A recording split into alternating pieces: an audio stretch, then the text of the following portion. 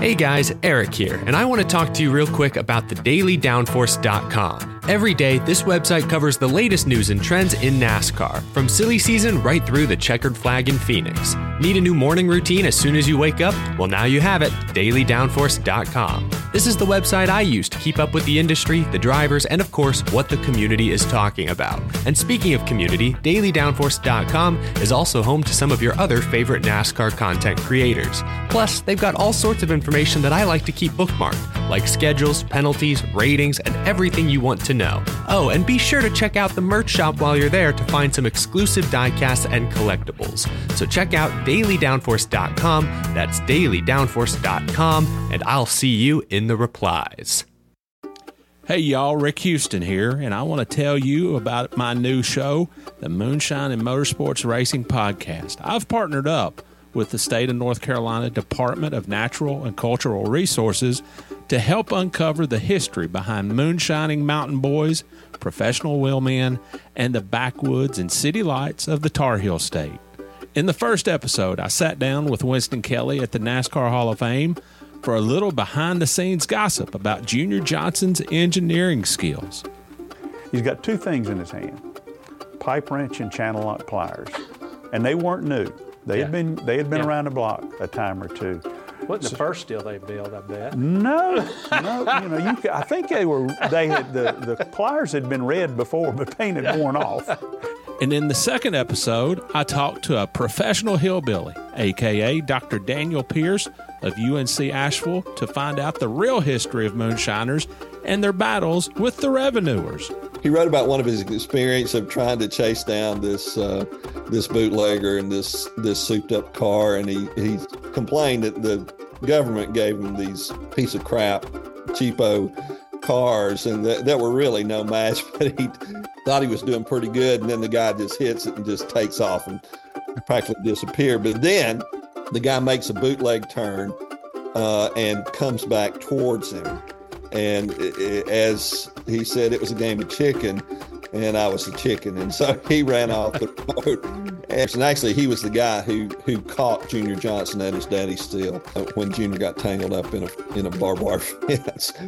So check out the Moonshine and Motorsports Racing Podcast, available on YouTube, dailydownforce.com, and all of your favorite podcasting platforms. And be sure to check out my regular show on NASCAR history, the Scene Vault Podcast.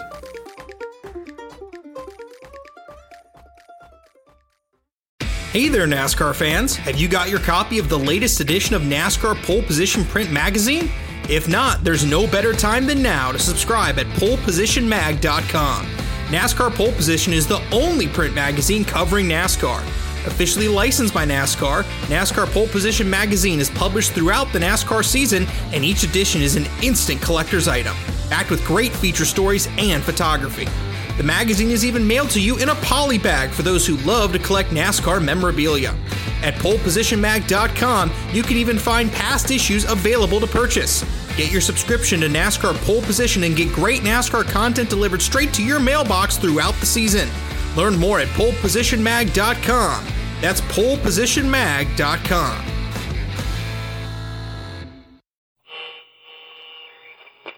Hello, my name is Rick Houston, and welcome to the Scene Vault Podcast, your source for all things NASCAR history.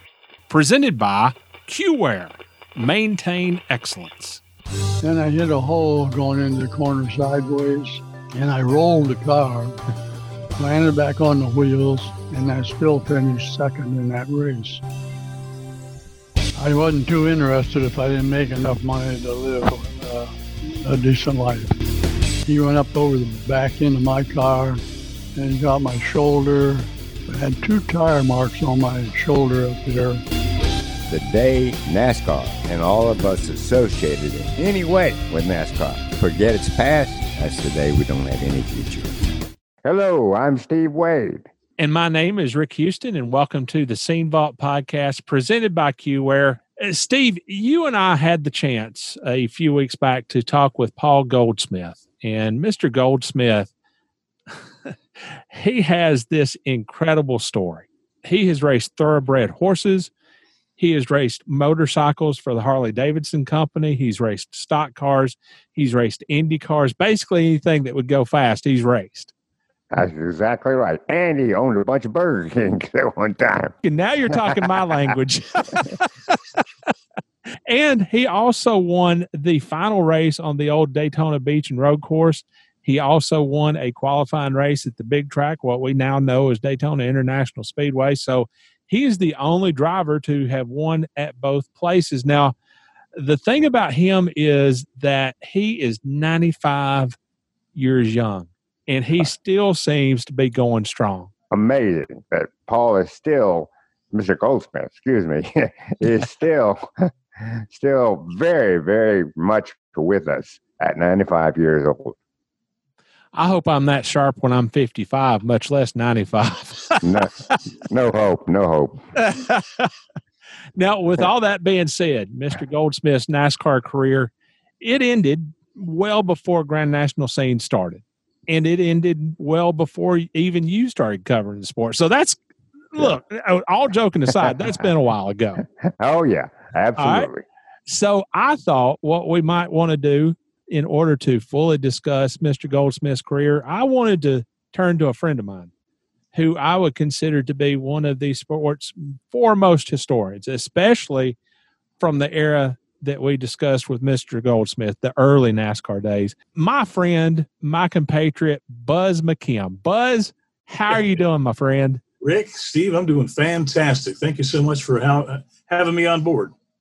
Well, Buzz, look, we talked very briefly before we started recording, but how are you doing, man? Long time no see.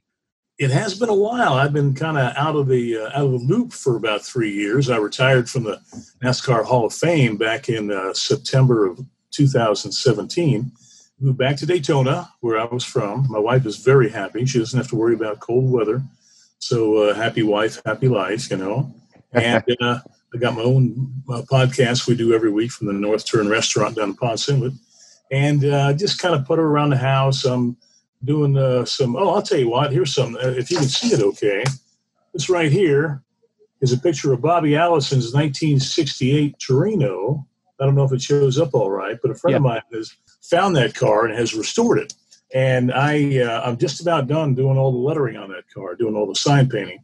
So I should be finishing that up on Wednesday. So that car should be hitting the show car scene.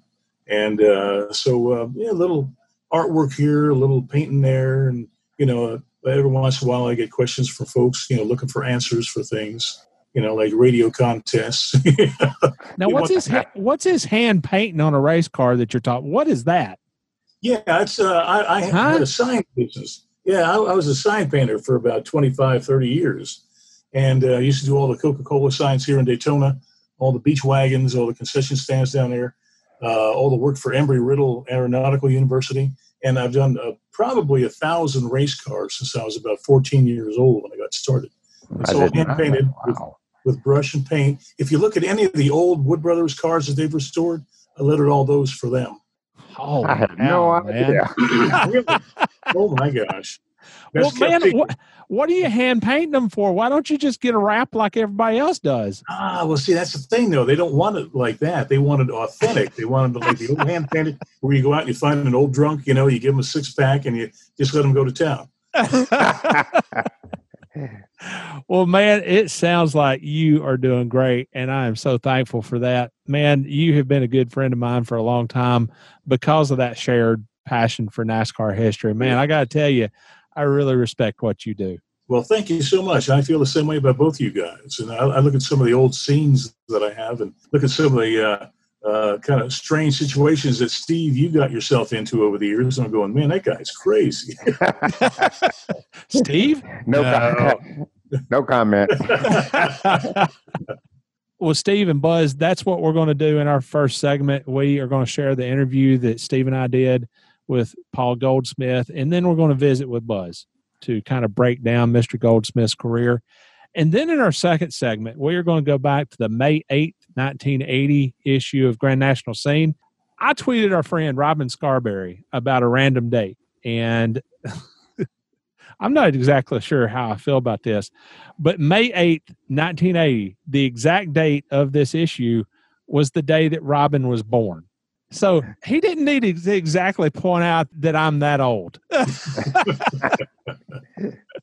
I remember 1980 all too well. Well, I do too. I was with Scene in 1980. Matter of fact, I take that back. It was 1 year before I joined Scene in 1981. But this particular race, I did cover this race, and it was a doozy. Well, this issue carried coverage of Buddy Baker's fourth win at Talladega, and it was a great finish between Buddy Baker and Dale Earnhardt, and that was one part of the story. But the other part of the story was that this was a race that saw nearly half the field bow out with blown engines. Now, going into the race, the issue had been tires. Everybody was kind of worried about what the tires were going to do.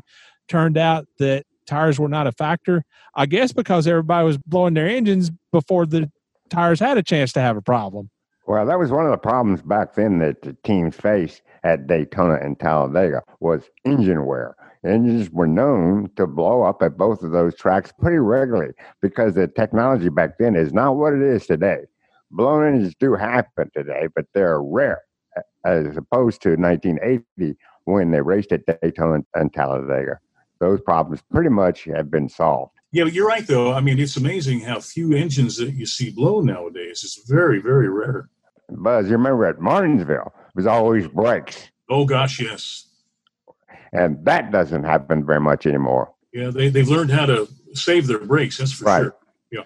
Who was it? Bobby Hamilton had a light on his dashboard.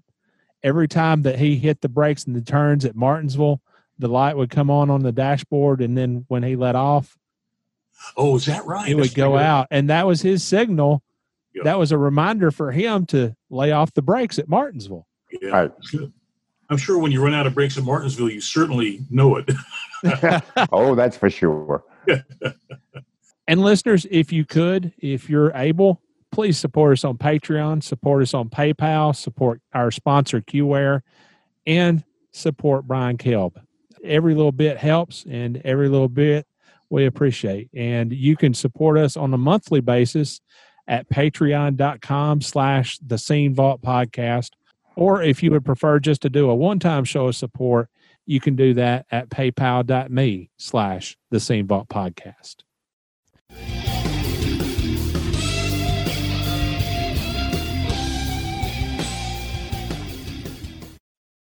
I was saying earlier that I was talking to a friend of mine this morning, and he's been in love with racing since the 1950s. And I told him that I was interviewing you today, and he got excited about that. I thought that he was going to invite himself to do the interview with us. Well, I did a lot of racing, my golly. Yes. Started on the motorcycles for years for Harley Davidson. And I started dabbling with stock cars, and pretty soon I'm going full bore with the stock cars. So there's one more other racing deal that I did quite a while. I was in the standard race horses for a few years with a friend, and I drove them too. Well, just can't keep up with you, sir. The horses was a lot of work to drive them. It was, you had to be pretty careful with it. Exactly. Well, Mr. Goldsmith, just to start off with, at what point did you realize that you like to go fast? Because obviously that's something that you did for a long time, and it must have started out at a young age. You, like you mentioned, you raced motorcycles, then you did cars, you did horses. So obviously at some point you realized that you like to go fast. When did that happen? That'll happen when you can make a living doing it. So that's about the way I would phrase it, because I wasn't too interested if I didn't make enough money to live a decent life. So I just kept moving up from the horses to the motorcycle and the stock cars. The stock cars was the biggest thing for me. Right. How did you get into motorcycle racing? as I recall, weren't you working for Chrysler at one time? Yeah, I used to work for Chrysler, but how I got involved with motorcycle racing, I got a phone call one time from Walter Davidson from Harley Davidson Motorcycle Company, and he wanted me to come over and meet with him. So I went over there and I think I had lunch with him, Walter and Bill Davidson, and they wanted me to race them motorcycles a lot more than I was. So they supplied me with a lot more parts, and engines, and things like that. And I just raced more races. I just spread out and went traveling a little further. I lived in Michigan at the time, and my God, I was traveling clear the West Coast to race. Now, you mentioned the fact that you started dabbling in stock car racing in the early 1950s. How did that come about? Well, there was a race going to be held at Detroit Fairgrounds. It's a mile dirt track. And a guy asked me to drive his car. I said, oh, sure, I'd love to do that. So I got in his car and we won the race. And that's the first race that I was ever in a stock car. I think it was 250-mile track. It was a mile track on dirt. It's a fairgrounds in Detroit. But that's what really started me in stock car business. When I did that, it wasn't too long after that I got a call from Smokey Unick from Daytona. And I was going to be racing the motorcycles down there. And he wanted to know if I'd come down early and practice in one of his cars and maybe would take and race it. I was on the beach at that time. And they'd race on A1A and on the highway and then go out on the beach and race 2 miles back north. And so I got to drive his stock car at that time, too. Take some adaptation to go from motorcycles to stock cars. So how much of an adjustment was it for you to go from motorcycle racing to stock car racing? The motorcycle racing was, I'm going to say, a little more work than driving a race car. I mean, you're out in the open and you've got to be a little more careful. It's just a little bit different driving a motorcycle on these here dirt tracks and just keep from breaking a leg or something anyway. Now, you ran stock cars in both the USAC and NASCAR ranks. How much of a difference was there between the two sanctioning bodies at that time? There was a tremendous amount of difference for fans, and all this stock car racing was up in the northern part. I don't know how far south they would go. I don't remember. But AAA ran stock cars for quite a few years, and they was drawing a lot of people, and I raced for them I don't know how many years. And finally Smokey Unick called me, and that moved me down with NASCAR. Well, your career in NASCAR shows 127 races entered over 11 years, and you won, I think, 9 times in the stock cars in NASCAR.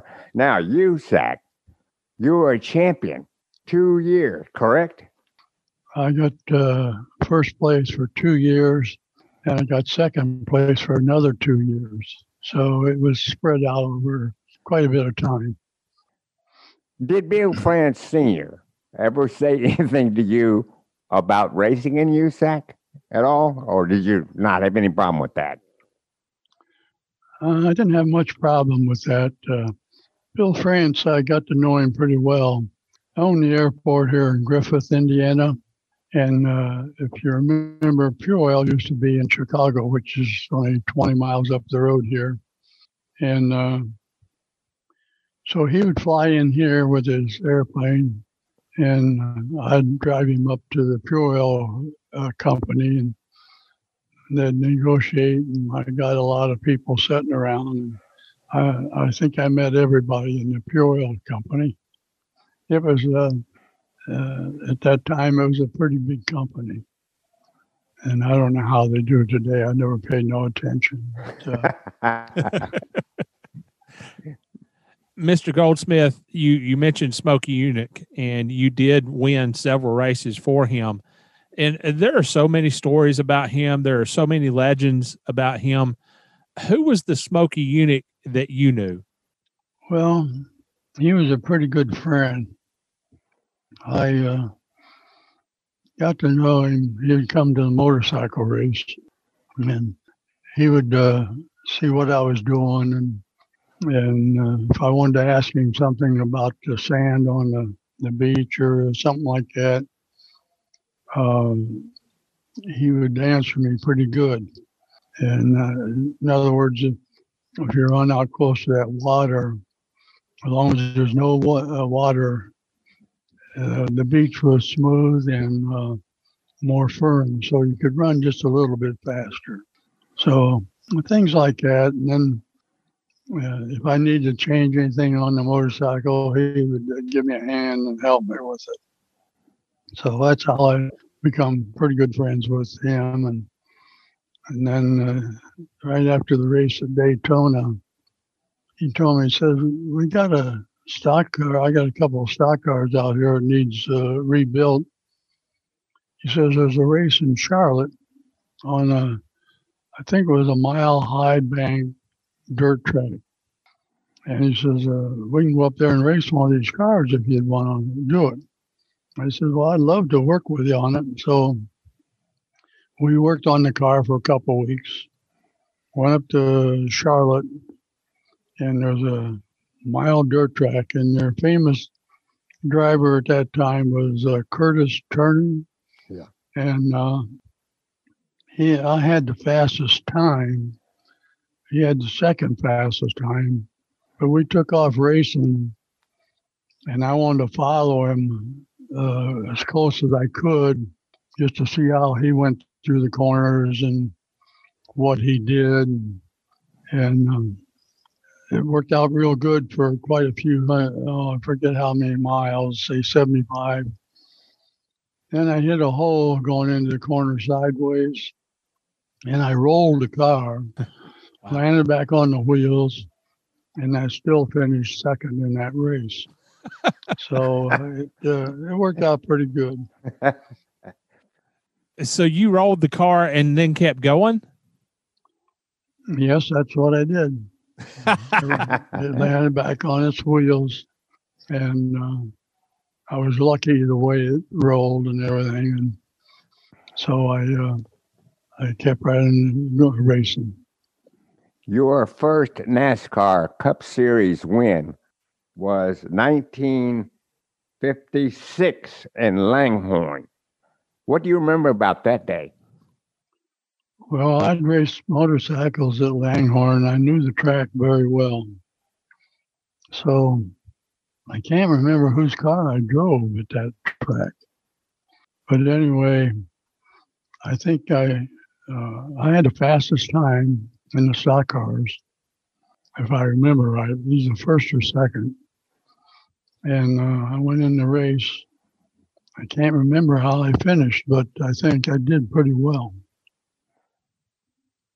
Yeah, that was your win in 1955, of course, in a stock car at Langhorne. Oh, I did better than I thought.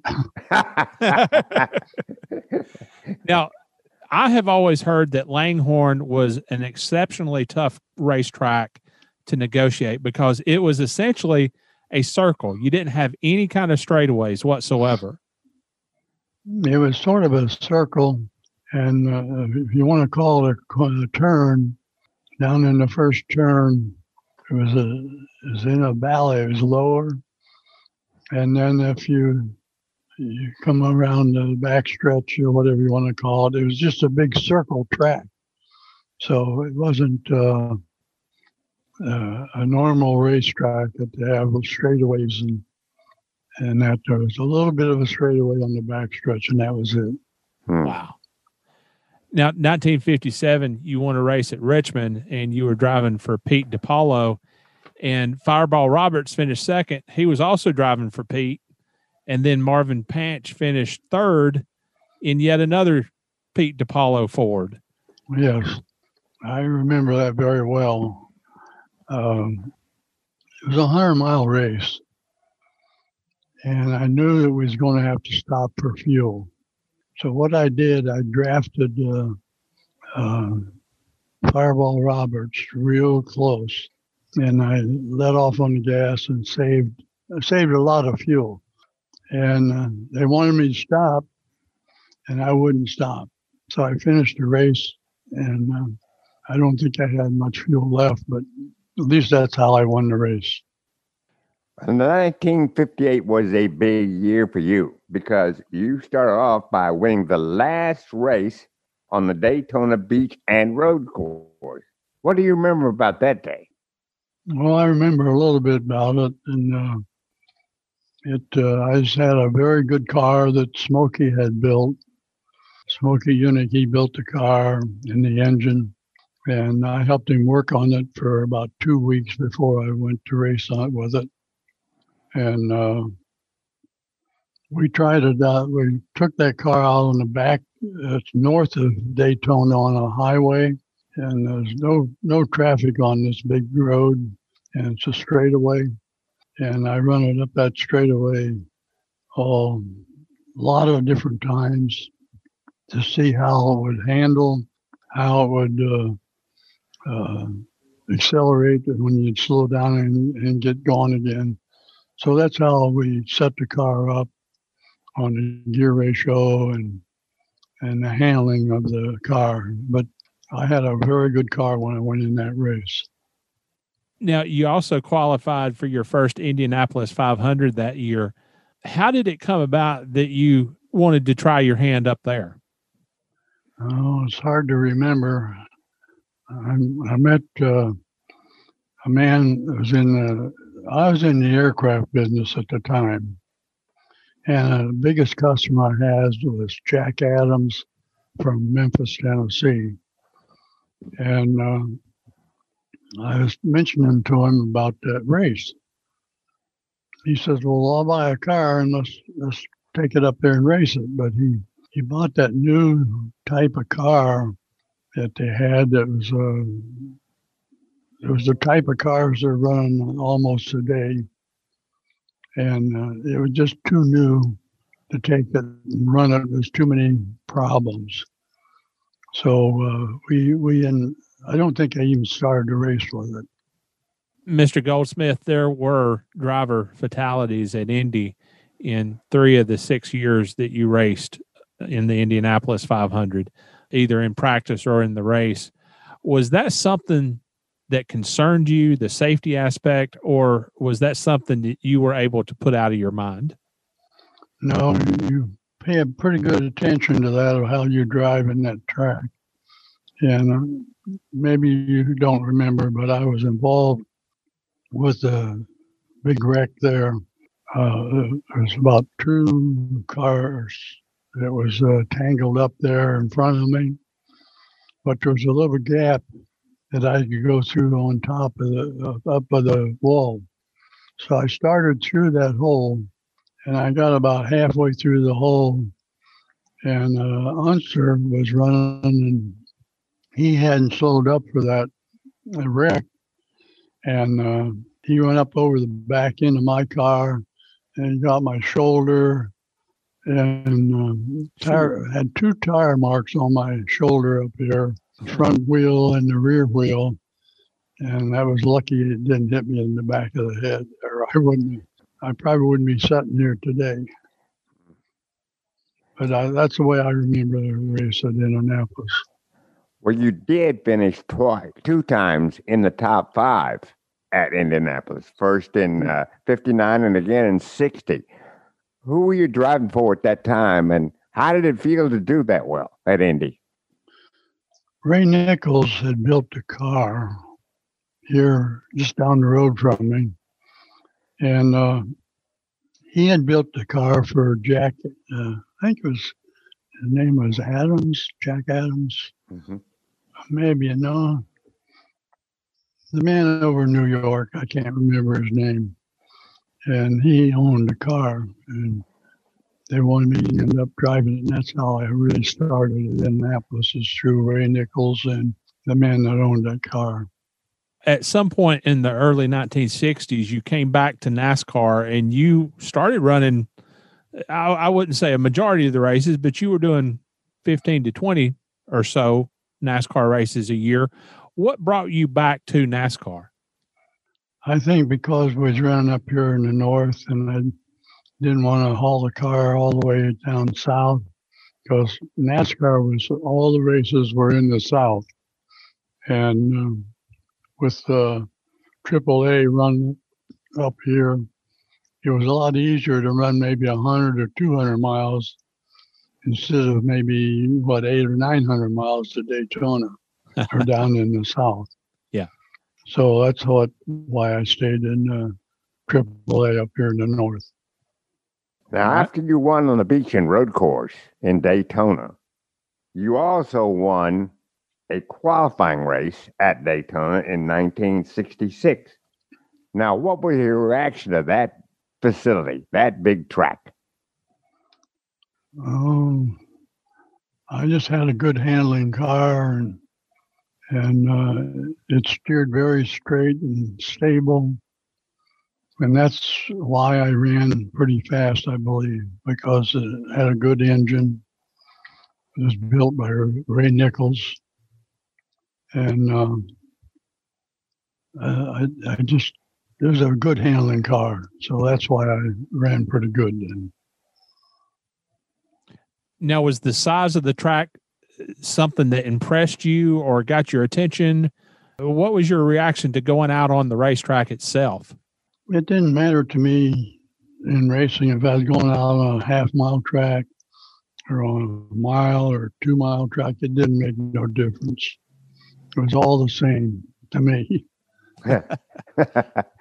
You've mentioned Ray Nichols a couple of times. Didn't you have some business interests with him as well?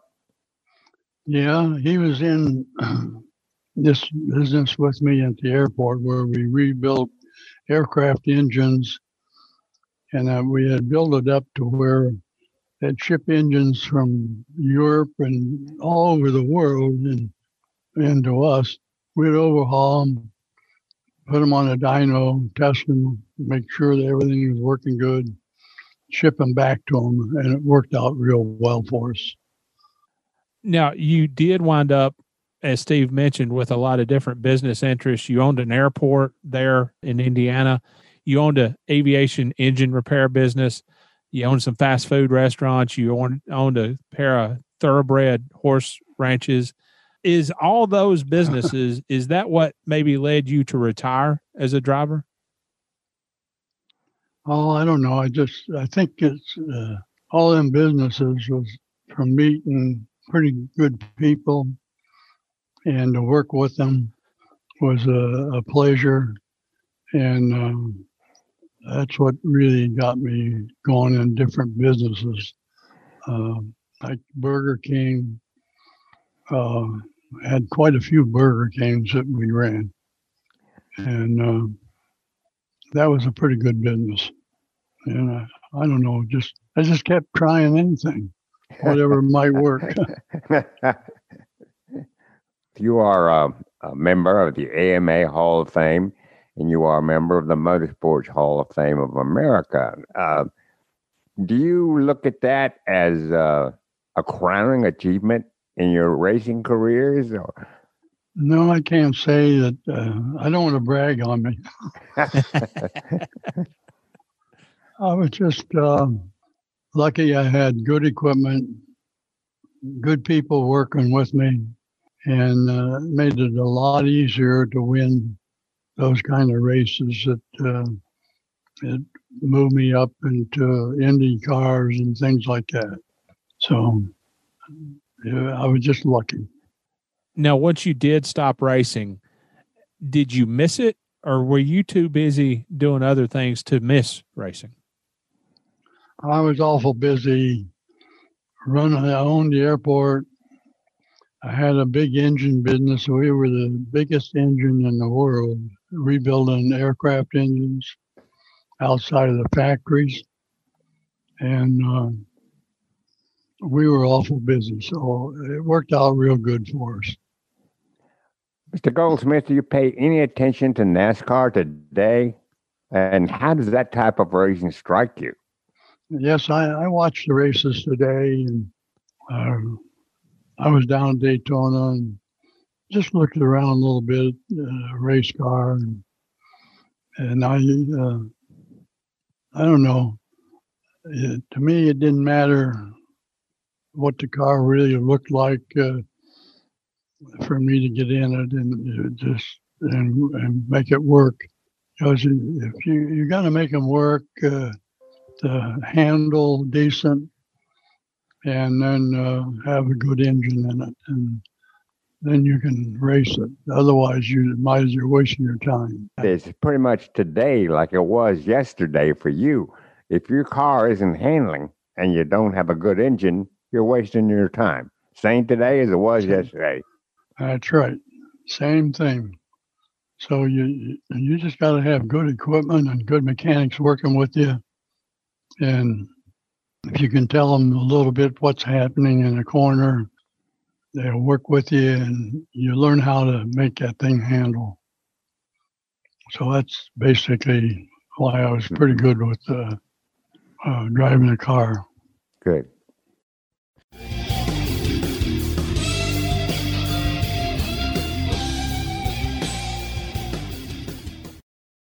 Buzz, what made Paul Goldsmith such a legend in those early days of our sport? Oh my gosh. I think the fact that he could do anything, he was successful at anything he got involved in. You know, he had a great following with the motorcycles before he ever came to NASCAR. He and Smokey got hooked up. Smokey Unit got hooked up, I think. Smokey always felt that Goldsmith knew more about a car than anybody who ever drove for him. And I remember when Smokey passed away, the funeral notice was a beautiful three-fold. It was really a collector's item, and it was a really high-dollar item that was given out at the funeral, and Paul Goldsmith paid for that himself. Huh. It's really interesting to see that, and you could tell there was a tremendous amount of respect that both those guys had for each other. And, of course, some of Paul's greatest wins and greatest moments came behind the wheel of a Smokey car. Well, as I mentioned in the intro, Mr. Goldsmith raced a little bit of everything, from horses to motorcycles to stock cars to Indy cars. Where did he get that fascination with speed from? Yeah, well, the thing, he was always mechanically inclined, from the time he was a kid. And I think anytime you have that ability, that you're going to want to go ahead and put that to use somehow. And like if you're going to build a lawnmower, you want the fastest lawnmower, or if you, whatever. I think it's just a natural ability that he had for anything mechanical. And then you always want to see what you could get out of it. That's the impression I got talking to him, is that it was just a natural thing with him. The same way with the horses too, being that competitive. And you look at his life and what he's accomplished with the Burger Kings and the airport and the aviation. Right. Everything was done first class. I got to tell you a cute story. Mitzi Teague, Marshall Teague's widow, told us years ago. Now, my dad used to rent Marshall's old shop for a paint and body shop, and there was this great big, humongous, I guess it was an elm tree, an oak tree behind the shop, big thing. The base was huge around. And Mitzi told us that Goldsmith had come down and had stayed with them for a while back in the 50s, late 50s. And there was a little sapling that was starting to make its way out of the ground. And Marshall hadn't put a bathroom on the shop yet, so he and Paul would take turns peeing on the sapling, trying to kill it. And that thing now was this huge oak tree, fertilized by Paul Goldsmith and Marshall Teague. And this is exactly why I wanted to have you on the show. Where else are our listeners going to be able to get that kind of information? Right place at the right time. That's all I can say.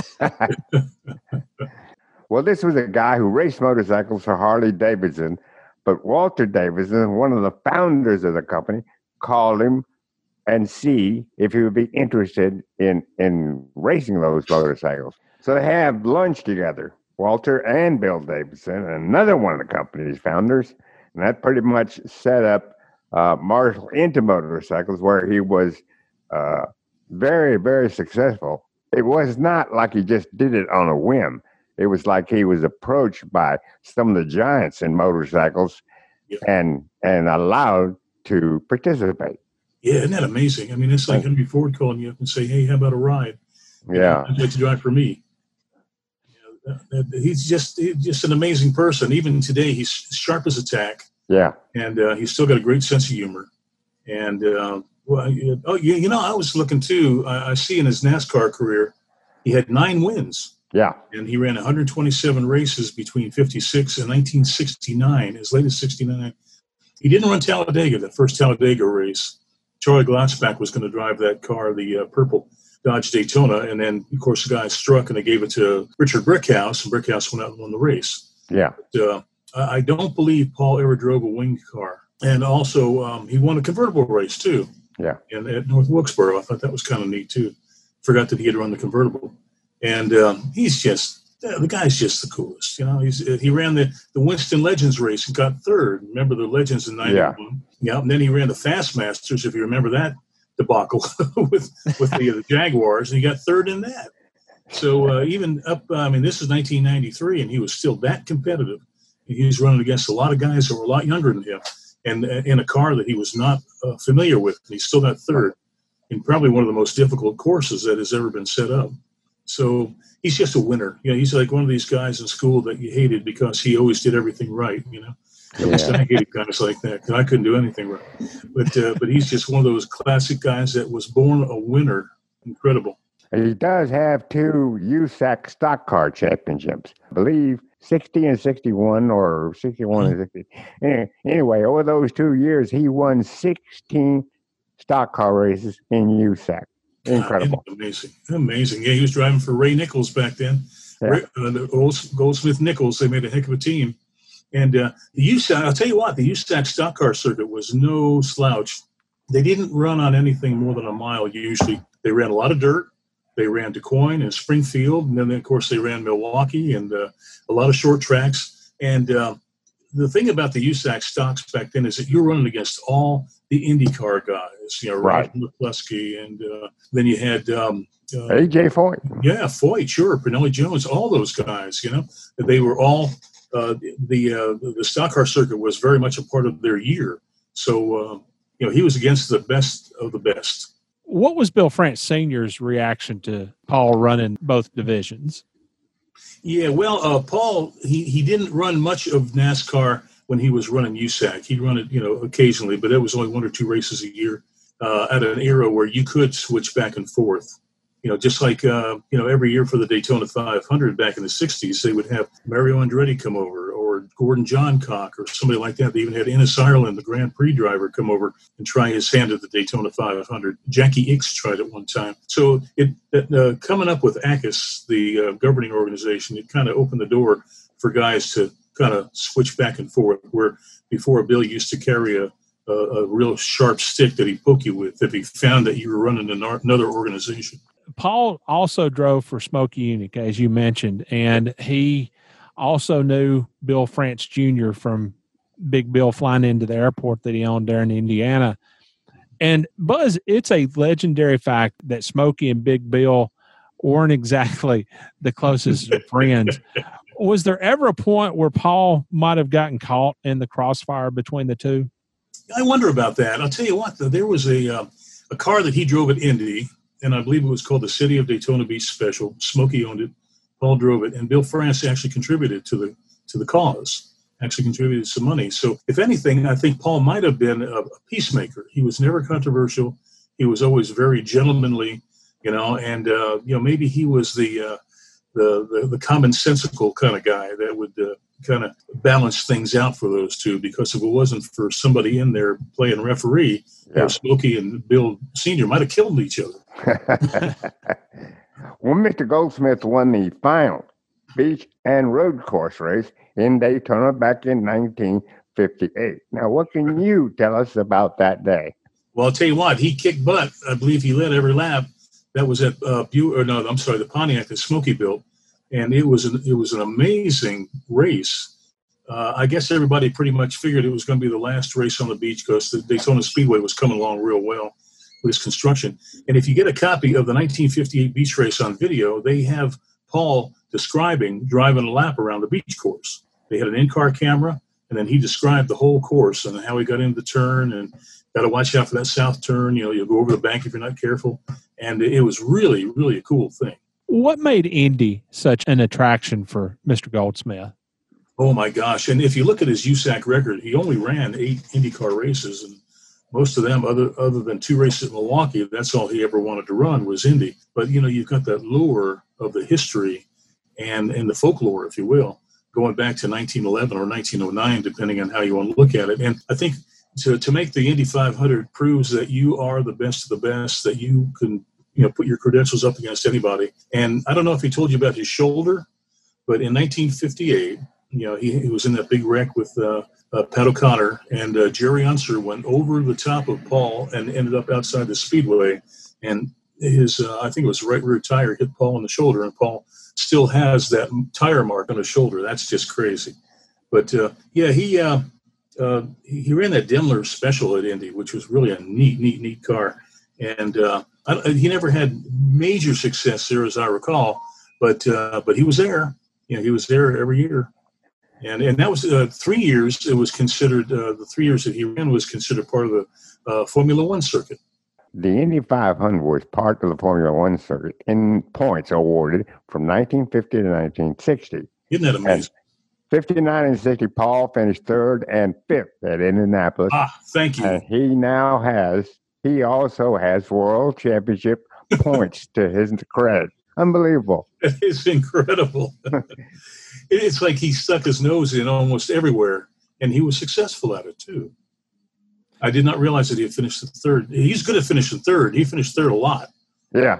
In the big stuff. It's amazing. But, boy, what a guy, though, and what a living legend. When you talk about legends, that term is being thrown all over the place, and a lot of it is not deserved, but he certainly is. Absolutely. He's an amazing guy. Now, as you mentioned, he did go back to Indy. He did race in USAC. But in the early 1960s, he came back to NASCAR and was running, I wouldn't say a majority of the races, but he was running quite a few each year. What brought him back to NASCAR? Yeah, I think, just being itchy.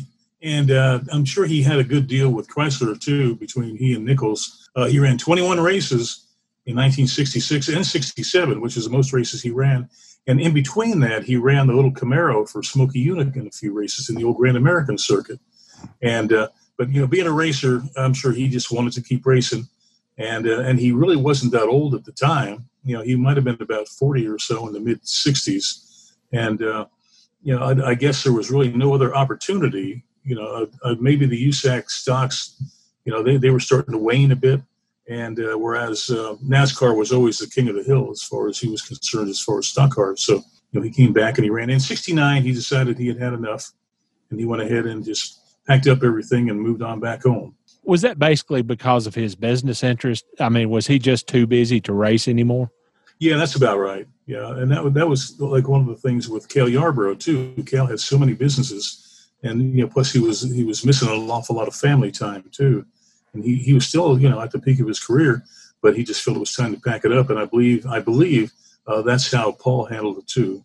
Is that he had the aviation and the airport and all the other business interests that he had. Well, Buzz, one last question on Paul. We have mentioned his many accomplishments already, and you have properly used the word legend. So where does Paul Goldsmith stand in the spectrum of motor racing? Oh gosh, he's unique. He is so unique. If you think about it, can you picture anybody who had such a varied career and so successful at anything he ever did?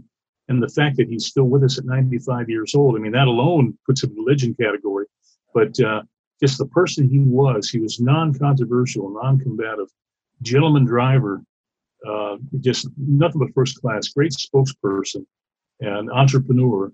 And there's just a handful of people, I think, in the history of the entire sport that could even come close to what he has accomplished. And the fact that he's still with us today, I think that makes it that much more interesting.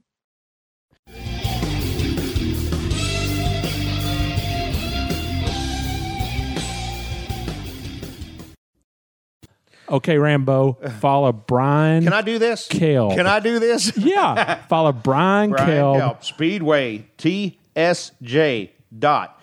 And Rick says Etsy, but I'm going to say TSJ.ETSY.com.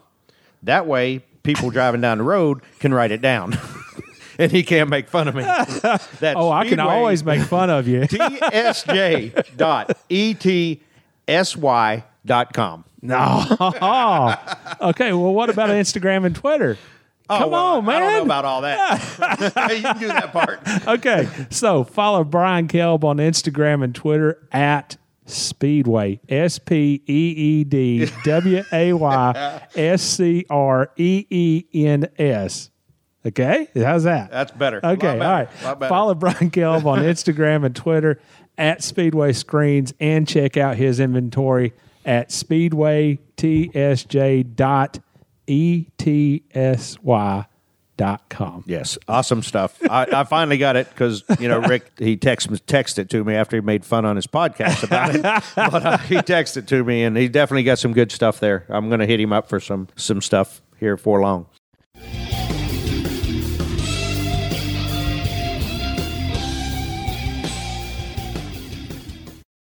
Well, guys, the May 8th, 1980 issue of Grand National Scene carried coverage of the Winston 500 at Talladega. Now, on lap 153 of that event, leader Buddy Baker and second place Dale Earnhardt made their final pit stops of the day.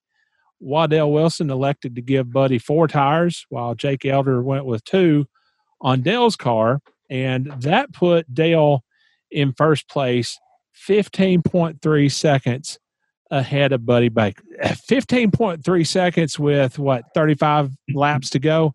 That's a pretty stout margin. I think Dale might have felt comfortable with that, but I can tell you one thing. Buddy Baker had that car that I think Buzz called the Gray Ghost at Daytona. He absolutely ran everybody out of the ballpark in Daytona.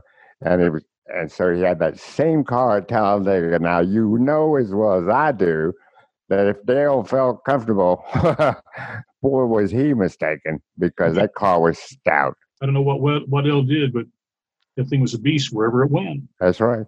Yeah. Well, Steve, Buddy said in your race lead, in your 1980 race lead, Buddy said, when I came out of the pits, I was a little disturbed that I couldn't see Dale anywhere on the straightaway. But as you know, this car of mine runs pretty well here. Well, that's an understatement, wasn't it? I have a tremendous amount of belief in it and in Waddell Wilson's engines. Now, here's the thing about Buddy that day. He didn't have any radio communication with anybody. Oh. So he had to gauge his pit stops by what everybody else was doing. Oh, my gosh. And then he had to estimate where Dale was on the track while trying to chase him down. Buddy said, I was running blind there for a while. The only way I knew I was catching Dale was when I would go by the grandstand in the fourth turn and see the people cheering and waving their hats. That's great. Is that not awesome? Leave it to Buddy. He always had the best quotes. He was amazing. All those Earnhardt fans, if they would have been thinking, they would just sat there and been quiet and not made a move, and maybe Dale would have another win at Talladega. Now, finally, Buddy tucked in behind Dale on lap 185. That was 3 laps from the end, and then passed him in the third turn. Obviously, this is Dale Earnhardt we're talking about. Mm-hmm. And he wasn't going to give up just yet. On the last lap, Buddy Baker kind of used Buddy Arrington's lap car as a pick on the backstretch, and then going in turn 3, Dale got under Buddy coming into the tri-oval, and then they basically drag raced all the way to the finish. And Dale Earnhardt was about to Buddy's door handle at the checkered flag. And the official margin of victory for Buddy Baker was about 3 feet. Oh, my gosh. When you beat Dale Earnhardt at Talladega, even that early in his career, that was just his second full-time year on the circuit. You've done a day's work. Amen. And Buddy had the big old right foot to do it, too. That's exactly right. And so he said he was a little disappointed when Waddell gave him 4 tires and Dale took on 2 and got that big lead on him. But Waddell said after the race something that I think every newspaper man there put in their story because it was so significant. He said, I gave him 4 tires, even though I thought we could finish on 2. I gave him 4 tires because I didn't want to take a chance with a driver's life. That's exactly what he said. Isn't that something? Yeah. A lot of respect for Waddell after that day. Well, you're not kidding. Buddy said after the race, Dale is all anybody wants to handle. This stuff about cutting people off on the track might be okay, but eventually it's going to come back to you. I left him a place to pass. It wasn't much, but he had room. So that right there, that quote right there is a great example of just how much racing has changed, because at that time, you didn't block on the racetrack. Mm-hmm. All right. Now you might have used up some racetrack and made your car a little bit wider, but you weren't turning from lane to lane to lane in order to keep people behind you. Dale said after the race, I wanted to give Buddy a shot on the backstretch, but I couldn't. Car 67, meaning Buddy Arrington, was in the way, but it wasn't anything intentional. I wanted to be in the lead when we came off turn 4 and have him try to pass me when he came into the tri-oval. I tried to pass him inside, but he had a bit more horsepower, I reckon. My car was working good, but it just wasn't enough to get by him. Now, the awesome finish between Buddy and Dale was one story in this race, as I mentioned in the intro, but blown engines were also a huge factor in this event. Of the 42 cars that started the race, 18 fell out with some sort of engine problem. Now, Buzz and Steve, what was it about Talladega that chewed up engines like that? Was it just because they had to be cranked so tight? Yes. In order to make such horsepower that engine builders were trying to gain horsepower at Daytona and Talladega. That was the name of the game back then. And so they would push the limits of those engines to try to get as much horsepower and speed out of them as they possibly could. And when you do that, you are obviously testing your engine by taking it to the max in preparation. That's probably what the problem was. Yes, sir. And they didn't have a gear ratio rule back then either. So, however brave you were, that's the gear you put in the car. But I mean, they're just winding them so tight, and the components aren't near what we have today, and it's a whole different technology. It just depended on how tight you wanted to wind the rubber band. That's right. That's a good analogy. Hey, a good analogy. Well, first time for everything. Darrell Waltrip lasted just 4 laps in this race. He was the first car out before his engine let go, which I am sure thrilled his soul in his final year with Dygard. More salt in the wound, shall we say. You think he got a little cranky after that race? Not Darrell. No way. Dave Marcus popped the wall on lap 38 and had to go to the garage for repairs. Dave said somebody blew an engine, of course, going into the third turn, and I threw up my hand to let the cars behind me know to slow down. Then somebody hit me in the ass and spun me around. Dave Marcus, ever with the quote. He did eventually repair his car. He did eventually go back out on the track, but then his engine let go. Oh, gosh. I burned a piston. When a car is set up to run up front and you have to slow down, it can't help but hurt the motor. At Talladega, you need to run flat out or not at all. Yeah, what did we say earlier about engine preparation? Yes, That's sir. exactly what he's talking about. Yep. Go or blow. Here's a couple of names that we don't often mention here on the podcast. A few laps after Dave hit the wall, Bill Ellswick blew an engine and was coasting around the track. When Don Whittington's engine cut loose, Don spun and hit Bill. Jeez. Holy cow. Isn't that crazy? Whittington said, my engine blew in turn 3, and then I tagged some poor guy who was only going about 10 miles an hour down on Bill Ellswick responded, me, I was just riding around trying to get into the pits, and pow! Don blew, came down, and hit me. J.D. McDuffie blew both of the engines that he took with him to Talladega. He borrowed an engine from Benny Parsons' team, and he promptly ran the fastest qualifying lap of his career during second-round time trials at 191.673 miles an hour. Now, apparently, he had to give that engine back. He just got the engine for qualifying. I'll be darned. But that kind of speaks to the story that we mentioned last week where racers kind of helped each other out in times of need. So that put J.D. McDuffie 21st on the starting grid. That was the fastest speed in the second round of qualifying. So he was able to start 21st. And the two engines that he had blown, they apparently took those two engines and pieced together something for him to use in the race. And then it blew up after just 19 laps. That's a cool story about JD being able to borrow an engine from Benny Parsons' team. Well, that's the way it was back then. And I'm sure Benny's team would think the same thing that I do.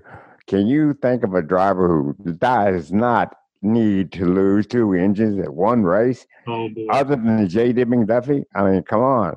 Everybody knew his situation, and I think Benny's team was more than willing to help because of that.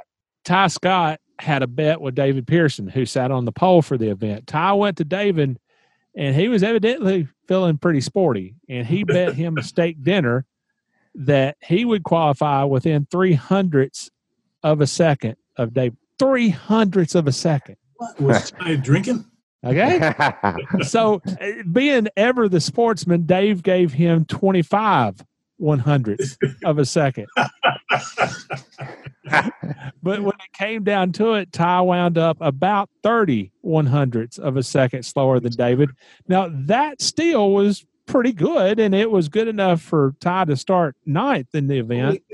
Now, David said he's telling a lie.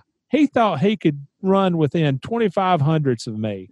He just lost. I like the money for winning the pole, but I'm going to enjoy that steak dinner even more. I'll bet. Now, here's the thing. David collected $6,000 for the pole. Oh, my gosh. Is that right? But that steak meant more. And that right there is what it means to be a racer. Yes.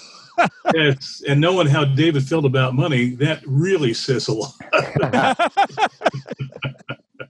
Now, I love the details in these newspapers of all the issues of Grand National scene, Winston Cup scene that Robin Scarberry could have possibly have chosen or picked or mentioned.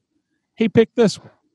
Now, in the casual comments section, Steve, of the newspaper of this issue on page 4, there's a very short note that David Quinn of Senate, New York, was one of the winners of a 1-year subscription in a photo contest that had run a few weeks earlier. Now, it turns out that David Quinn is the brother of Eric Quinn from Q-Ware. How about that?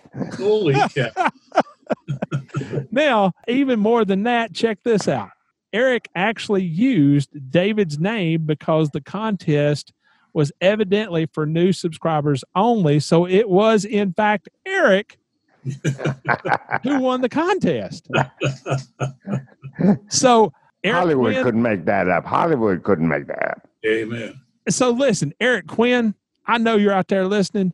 I believe you owe somebody some money for that subscription that you illicitly won. He'll clear his conscience, you know. I'm sure it's been well, they clear my conscience. That's what matters. In this issue, Sterling Marlin, who had run just 6 Winston Cup races at this point, he was the spotlight driver in this issue. Now, I'm sure that this wasn't a coincidence, but his dad, Cuckoo, happened to be the in focus photo. Hmm. And let's just say that Sterling in his photo looks very young. I mean, he is a fresh-faced rookie. All right? And Cuckoo does not look very young at all. He's got the map of the world on his face. Cuckoo has always looked like that. I've never seen him when he didn't. Straight out of the womb, he probably looked like that. Gene Granger. Buzz, I know that's a name that you remember. Oh, my gosh. Yes, sir. Yeah. What a guy. Yeah, kind of a lanky kind of fella. Yeah, there you go. That's it. Had a rather large beak. Yeah. Gene Granger wrote a column in this issue about the strange sights that you encounter along the way while working in racing. Things that can only happen once in a lifetime. 1969, he was at Michigan during a rain delay, and there were wreckers and other assorted vehicles trying to drive the track. And a helicopter was even brought in to kind of buzz the racetrack. Hey, buzz the racetrack. Oh, that's cute. I haven't heard that one before. Right. Yeah. The helicopter was brought in to kind of help drive the track. And that was one thing, but then the rotor of the helicopter somehow managed to hit the boom of one of the wreckers. Holy cow. And crashed. Right there on the racetrack. Now, luckily, this is the crazy thing. Nobody got hurt. Amazing. Then at Talladega, a maintenance truck driver made the mistake of stopping on the banking. Yeah. In the turns. And that truck promptly rolled down the track. Yeah, I've seen that. Yes, sir. We were sitting on the backstretch that day. Bobby Allison had blown an engine.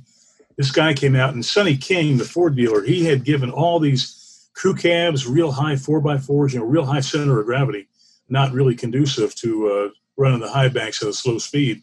And that guy did. He slowed down for some reason, and that sucker rolled all the way down.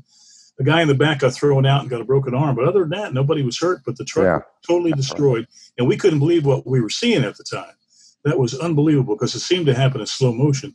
Yeah. But that guy got a good lesson on how to drive the high banks. When I was working for NASCAR, I had the chance to take a VIP out on the racetrack at Daytona. Uh-huh. And David Green was in the passenger seat, and this guy was actually driving. And I was in the back seat. Uh-huh. And this guy, when he came around to the front stretch and then headed into turn 1 for the first time, he kind of froze going into the turn. Oh, my gosh. And I said, keep going. Keep going. For the love of Pete Rose, please keep going. Well, Big Bill, he loved to take folks around the track. And you didn't even have to be a VIP. I mean, I had a friend that came in there one day to buy tickets, and Bill and Annie were in there, and he said, "You ever been around the track?" Said, "No, sir." "Well, come on, let's go for a ride." So he took him around, and he loved to get right between the first and second turn, third and fourth turn, whatever, and turn around and talk to the people in the back seat. Get your hands back on the wheel, and they didn't realize the car basically drove itself, but he loved to scare people. Guys, I know that this is an open-ended question. But what is the strangest thing that you have ever seen at a racetrack? Steve, what you got? For me, it was just recently. As a matter of fact, it was at Daytona. It was under caution for a rain delay. And those brand new, what they call them, Buzz, Air Titans or something like that. Yes, yeah, those big old dryers out there, shooting flame and everything, which way, was on the track trying to dry it. Now, out of the pits, remember this is under caution, comes Juan Pablo Montoya. Remember this? And darn if he hit that big ass thing under caution on the track. Who could imagine anything like that? Amazing. You figure what the odds were at 2.5 mile track. That thing would be like a dot out there on the track. Right. And he came out of the pits under caution, and I think something broke in his suspension. Yeah. But he just plowed right into that. Right into it. Unbelievable. All right, Buzz, what do you got? Well, a few years after that truck flipped down off the bank, we were on the backstretch at Talladega again, sitting on the top row, and all of a sudden we hear all this, and it was during a caution period, and we hear all this whooping and hollering and everything, and we just have everybody's pointing and looking out behind the track, and here's a guy with a Smokey and the Bandit T-top, and his girlfriend is sitting right there on the top of the T-top without a top on. She was topless in the T-top. And, boy, they were just having a grand old time just whipping up and down that parking lot. And all of a sudden, here comes the sheriff, and it's just like you're watching the movie. There's the girl waving and the guy with the Smokey and the Bandit hat on, and here comes the sheriff behind him. And it was about the funniest thing we'd ever seen. I don't think the guy ever got caught. But I thought, that's Talladega for you, buddy. This is one of the strangest things that I've ever seen. Certainly one of the funniest. New Hampshire one year. And I don't remember what happened, but there was a red flag. And the car stopped on the backstretch. And Dale Earnhardt happened to be parked right at the gate where cars come in and out of the racetrack. And the truck that had been used to pump out all the porta-johns was parked on the outside of the racetrack. And it somehow, some way developed a leak. Oh, no. And it was out running across the racetrack right under Dale Earnhardt's race car. And to hear his radio transmissions, it was straight out of Christmas Vacation. The crapper's full. The crapper's full. And you could just hear Dale Earnhardt in your minds just going nuts over this porta-john pumper developing a leak under his race car. Oh, that's beautiful. That's beautiful. You can't make that up either. No. Oh, that's great. Now, guys, also in this issue, there was a news story about L.G. DeWitt making the decision to close the race team that he had fielded since the mid-1960s. Benny Parsons had won the 1973 Winston Cup Championship and a total of 12 races for L.G. And L.G., of course, was at the time, he was the president of both Rockingham and Atlanta. Now, Joe Milliken had finished second to Dale Earnhardt for the Rookie of the Year award the year before, but with LG closing up shop, it left Joe without a ride. Joe said in the story, the Millikens have a tendency to survive. No, I'm not taking it hard. We haven't done well. I'm young and I'm grown. These things happen. Mr. DeWitt is taking it hard. I've tried to tell him it isn't the end of the world. Times get hard. The expense got more than Mr. DeWitt could or wanted to pay. Now, Steve, I did not know this. A story in the March 13th issue of Grand National Scene, just a few weeks before this, said that Bobby Hudson, the team's crew chief, was actually under investigation by the FBI for buying 4 stolen race cars. Now, that's one thing, Steve, but news of the investigation was leaked when Tom Higgins got a call in the press box from a woman using the name Bernadette Green. And she said that Bobby and Joe would be arrested at the conclusion of that race. Now, Steve, do you remember that? Yeah, Tom was very upset because he did not know what to do. First of all, he didn't know who this Bernadette Green was and didn't know if he could be lying. And he said he just heard what she said, and he felt powerless to do anything because they're so uncertain of the truth. Well, evidently nothing came of all this because Bobby did go on to have a long career in the sport. He was Bobby Allison's crew chief for a time, and Buzz, was he a NASCAR official at one time? Yes, Bobby Hudson sure was. Yep. Yeah. So, yeah, I remember Bobby, and yeah, so nothing ever came of this. Mr. DeWitt was asked if those rumors had anything to do with the fact that he was closing his team, and in no uncertain terms, he absolutely, positively, flatly denied that those rumors had anything to do with him closing the team. He said, absolutely not. Bobby bought a hot car. I could have bought one, or you could have. There were insinuations that we had stolen parts and were using them on our race cars. It hurts that some people pointed the finger at us, but the FBI hasn't found anything. I've investigated, and I haven't found anything.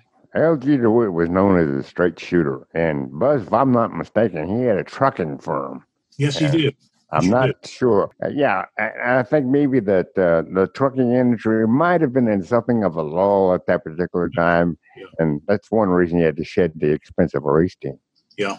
Yeah, well, he made his presence known while he was there, though. I mean, getting a championship and, and 12 wins, that's pretty darn good for an independent team. Absolutely.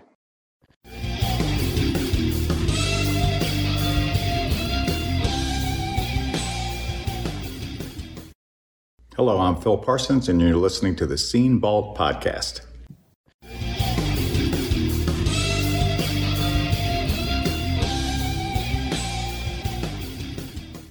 Buzz, I don't know if you've been keeping up with this, but Steve, I got my Andy Griffith Show custom diecast car from my buddy Daniel Collins, and man, I am completely blown away. This thing is awesome. Yeah, all is right with the world, isn't it, Rick? Yes, it is. Now that I've got my diecast car, it's only the third one that I own, and it is now my favorite diecast car, and it will remain my favorite diecast car because it features Andy and Barney and Opie. Now, what kind of car is it, Rick? Dave Blaney ran a car at Charlotte in the year 2010 that featured a Andy Griffith Show paint scheme. Oh, son of a gun. And so it was a one-off deal, and that I know of, there were no diecast produced or whatever, so I don't know why they even ran the paint scheme.